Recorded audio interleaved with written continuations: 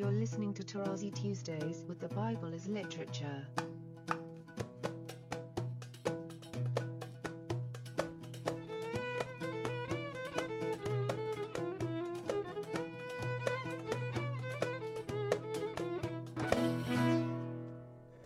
Hi, this is Father Mark Boulos, and you are listening to Tarazi Tuesdays with the Bible as Literature podcast. This week, Father Paul explains that in Hebrew, the shame of nakedness is linked to exile.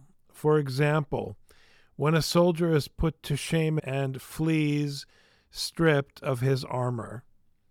Notably, the same word, when vocalized differently, can mean crafty. Sounds crafty, indeed. I am delighted to introduce Father Paul on the Bible as Literature podcast, Tarazi Tuesdays.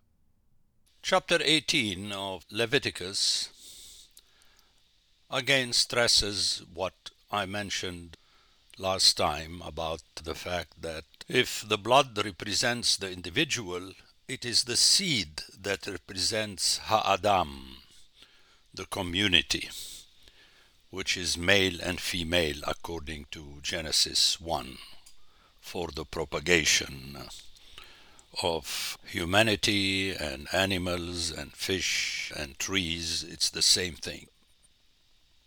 And already here we have something that will be underscored repeatedly in Deuteronomy, that the statutes and the ordinances are to be kept through doing them, not to be kept in our memory as we do. This is the famous lip service of Isaiah. You go and repeat the Lord's Prayer 100 times. It doesn't help, Matthew says.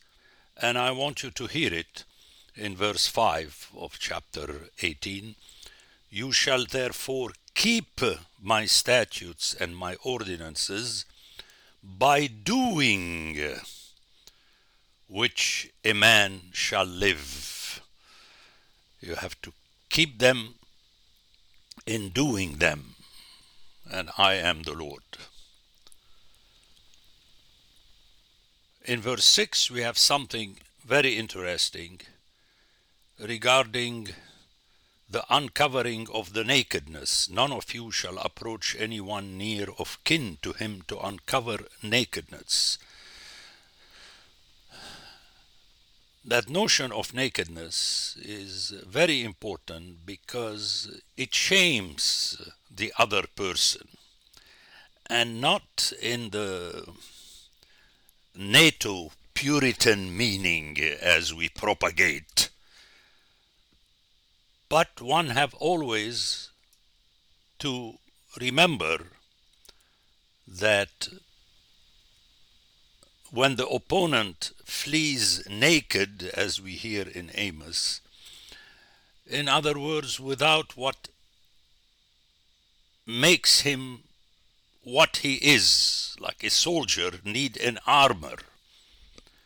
Naked means stripped of one's armor. It doesn't mean naked the way we understand it. And that becomes very important when one realizes that in Hebrew it's the same verb or the root that is used to express exile.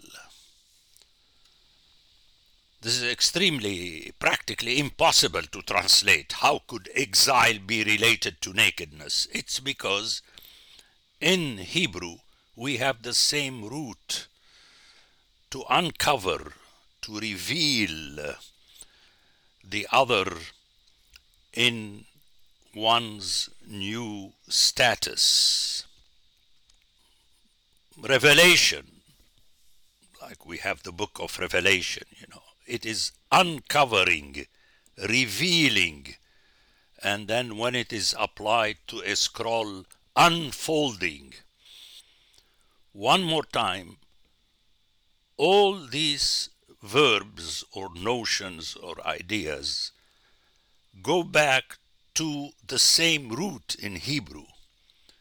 That is why it is very powerful, meaning you're putting to shame the other one.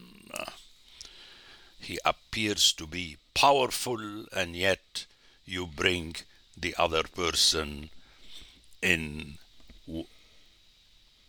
his or her nakedness without any of the armor or the vestment that makes them what they are. Now, if you hear Amos 2:16, where you have that famous statement, and he who is stout of heart among the mighty shall flee away naked in that day. There you have it, Amos 2:16. Now, naked in Amos 2:16 is arom, which is the same word that is used in Genesis 3 when Adam and Eve discovered that they were naked. What is more powerful in Hebrew is that the word for crafty about the Nahash, the serpent, is the same word technically. We have two words in Hebrew. The difference is just in the vocalization. Arom and arum. But the funny thing, as I mentioned in my latest book, that the plural for arom, which is naked, is arumim. The plural of arom sounds exactly like the plural of arum, craftiness. And I developed this again in my commentary on 2 Corinthians, where Paul refers to the craftiness of Satan that beguiled Eve in the garden. So all these things are interrelated. I know many people accuse me of going on asides. Well, without the asides, you will not be hearing scripture in Hebrew, period. So we said one more time that nakedness in Hebrew is related to the same verb which expresses unfolding, revealing, and ultimately exile. Okay? Now, please, I beg you, don't go and get excited and write a theological article about this topic. Just discard theology. Put it to shame. Reveal to the others it's nonsense. You have a text that you hear, and we stressed earlier that you hear it to keep it in your mind in order to do it, as we shall see especially in the book of Deuteronomy.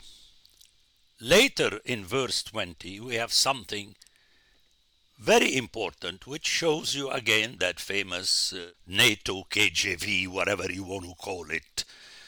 And you shall not lie carnally with your neighbor's wife and defile yourself with her. But this is not what you hear in the original Hebrew. You shall not lie with your neighbor's wife, le zara, or if you like, zera. The difference in vocalization had to do with those silly rules of Masoretic and Posel accent and so on. But you have the same word. So the idea is that sexual intercourse is functional to produce the zera because there is no other way to produce the zera. Once more, it's the original Hebrew that you have to hear. When you hear carnally in your English translation, immediately you think of an X-rated movie. From this perspective, the entire Bible is X-rated. You have killing at every other page. But in the original, you are producing your own zera. And you have it very powerfully in those repeated stories in Genesis, where Onan ejaculated outside the vagina of his sister-in-law, because by the rule of the law, the first child that comes in this case becomes the child of the deceased one. And Onan did not want to do that. Okay, so blushing and not blushing and Canada, this is for NATO-style movies and TV shows that were not around when the scripture was written. The importance of that becomes very clear in the following verse 21. You shall not give any of your children to devote them by fire to Molech, and so profane the name of your God. And I talked plentifully about that root of profaning, which is from the verb hillel, halal, to allow, to make it acceptable. Let me remind you of what I said about this silly translation of allowing oneself to do so as began, like the human being or Noah began planting a vineyard. No, it's not began. It's you allowed yourself to do so. When at the end of chapter 4, you hear that when the name of the Lord was called upon, this action was allowed by God. And here again the translation began, brings the idea that the human being is at the center of everything. And this is what every church does, not only on Sundays, but the rest of the week. It praises itself. That is not allowed in the Bible, because when you do that, you are eliminating from your vocabulary that God is the Melech of Israel, which is exactly the same root as Molech. There is no difference. But in the English translations and other translations, it becomes a personal noun, and you don't make the connection, because Molech and king in English are not connected. But in Hebrew you are. And ultimately it is as though you are throwing them in the fire that is started by the deities of your opponents when they burn your city. This is how the kings of Judah and Israel are critiqued. Not that they go and offer to Molech. They don't do that. But de facto, when you lose in a battle, which was planned by God in the Bible, that you lose, then you are submitting to another deity as Melech. Please take note and review them in Hebrew.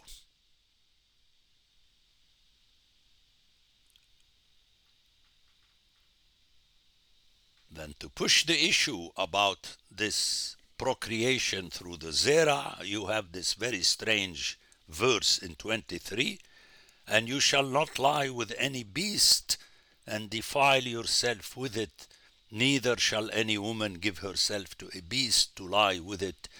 It is perversion, which is sex for sex. Earlier in chapter 15, we had the criticism of masturbation versus intercourse. Masturbation of ejaculation, it doesn't matter. The zera remains the zera. If it is mishandled, which means when it is made non-functional, then it is not according to the will of God that was already stated in chapter 1 of Genesis. The Bible as Literature is a production of the Ephesus School Network.